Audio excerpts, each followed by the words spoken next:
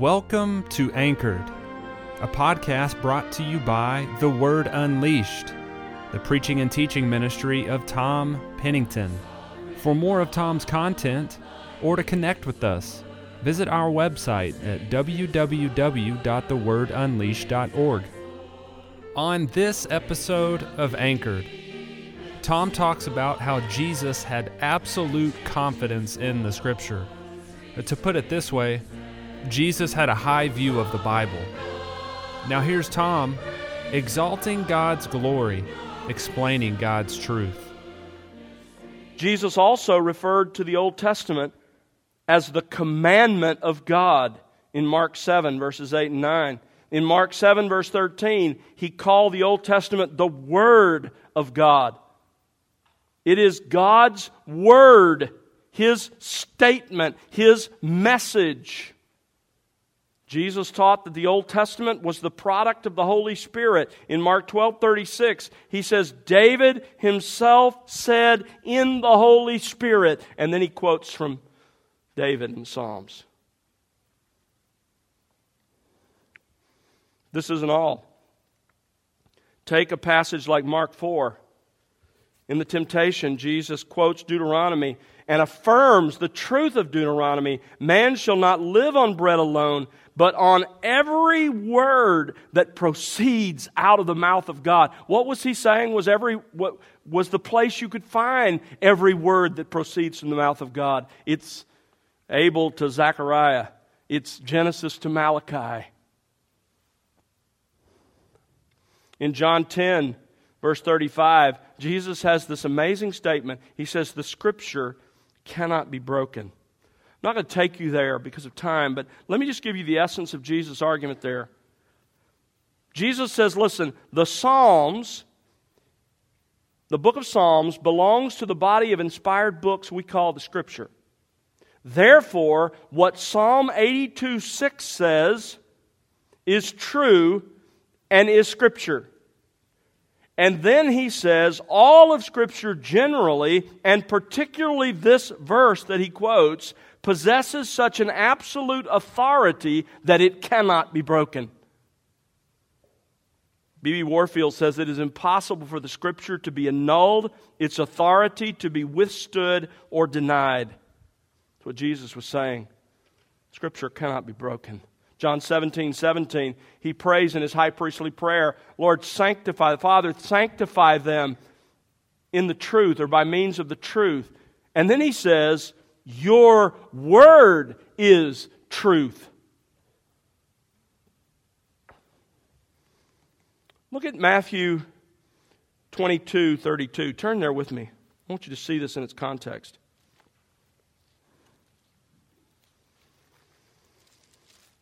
Matthew 22, and let's get a running start here. You remember the story in verse 23. The Sadducees come to Jesus. This is probably the Tuesday of the Passion Week. He's teaching on the Temple Mount. They come to him to trip him up in his words. They didn't believe in the resurrection. They knew Jesus did, so they come with a question that they think, This'll trick him. This'll trip him up. And you remember how it goes.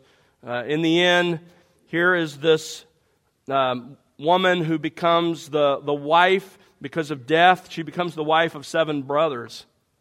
Verse 28, in the resurrection, therefore, whose wife of the 7 will she be?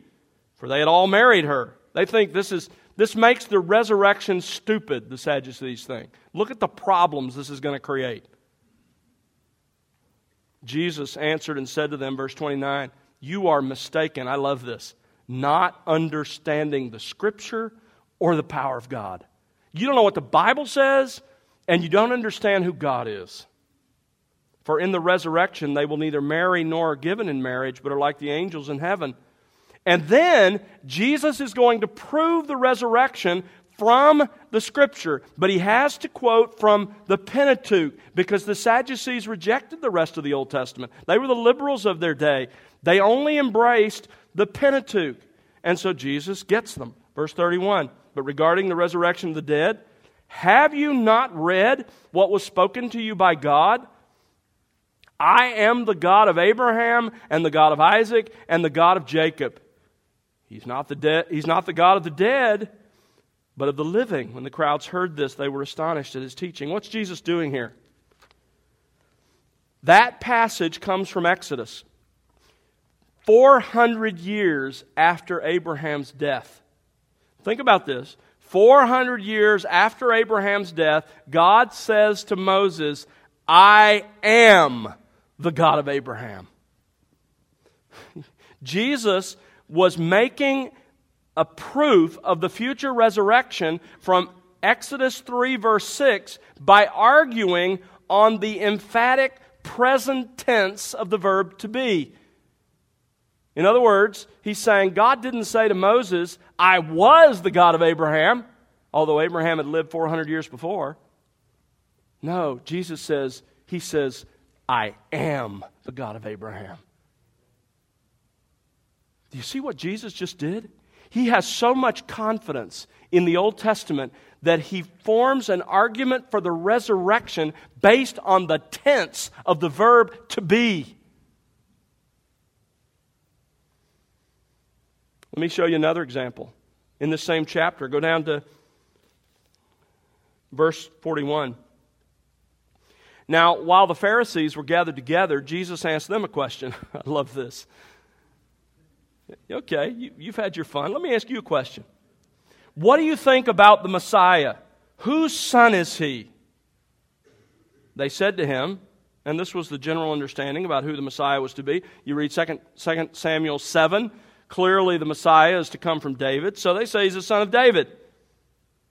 And he said to them, then how does David say in the Spirit, how does David in the Spirit call him Lord?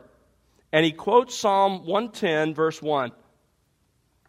He says, David's speaking, and he says, the Lord said to my Lord, sit at my right hand until I put your enemies beneath your feet. If David then calls the Messiah, his future descendant, Lord, how is he his son? Now again, do you see what Jesus is doing here? He is arguing for the deity of the Messiah.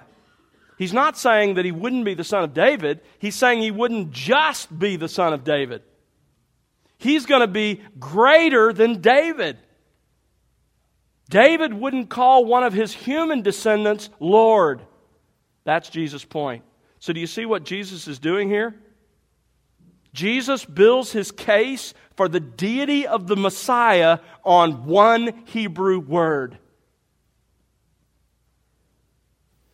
What I want you to see, folks, is that Jesus believed the Bible down to its very words, its verb tenses.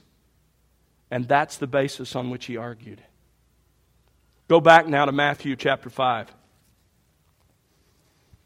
And I want to finish by looking back at the text we were looking at when we started. Matthew 5, verse 18. For truly I say to you, until heaven and earth pass away, not the smallest letter or stroke shall pass from the law until all is accomplished.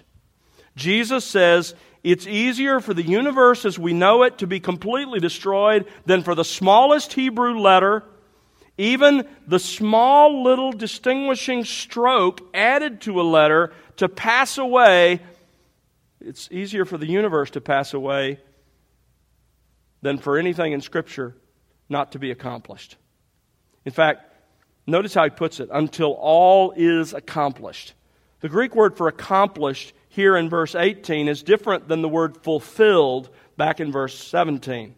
Literally, the word in verse 18 means to happen or to come to pass. Jesus says it's easier for the universe to be destroyed than for anything, the smallest little stroke that's written in Scripture, to fail to happen.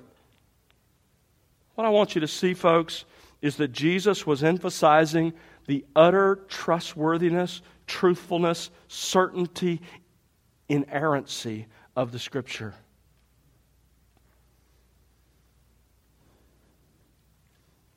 If you don't believe this, then you won't respond to this book the way God wants you to respond to this book. You will have every right, if you doubt the inerrancy of this book, if you doubt its reliability, if, unlike Jesus, you aren't willing to put your hopes on a verb tense, then you will neglect this book. And your views will change, and you'll be willing to give ground in order to look reputable with the people around you, to fit in. Within the last couple of years, a professor stood up at a seminary class in an evangelical seminary right here in our city and told his students that if they were going to defend the traditional doctrine of inerrancy, they need to be prepared to be disappointed. What I want you to see, folks, from our study tonight is that view is out of step with historic Christianity, and it is certainly out of step with the clear beliefs and statements of our Lord. You can have complete confidence in the Scriptures you hold. We'll talk about preservation and translation next week. But what I want you to understand is that book you hold in your hand is utterly trustworthy. Jesus affirmed it. He affirmed the Old Testament, and He handpicked the writers of the New. And He commanded us, as we'll see next week, to read it, to love it, to meditate on it, to obey it, down to its smallest precept. That's how you ought to treat the Bible. Thank you for listening to this episode of the Anchored Podcast. If you'd like to access additional content from Tom, or if you're interested in partnering with The Word Unleashed, please visit our website at www.thewordunleashed.org and be sure to connect with us on social media. We look forward to studying God's Word together with you on the next episode of Anchored.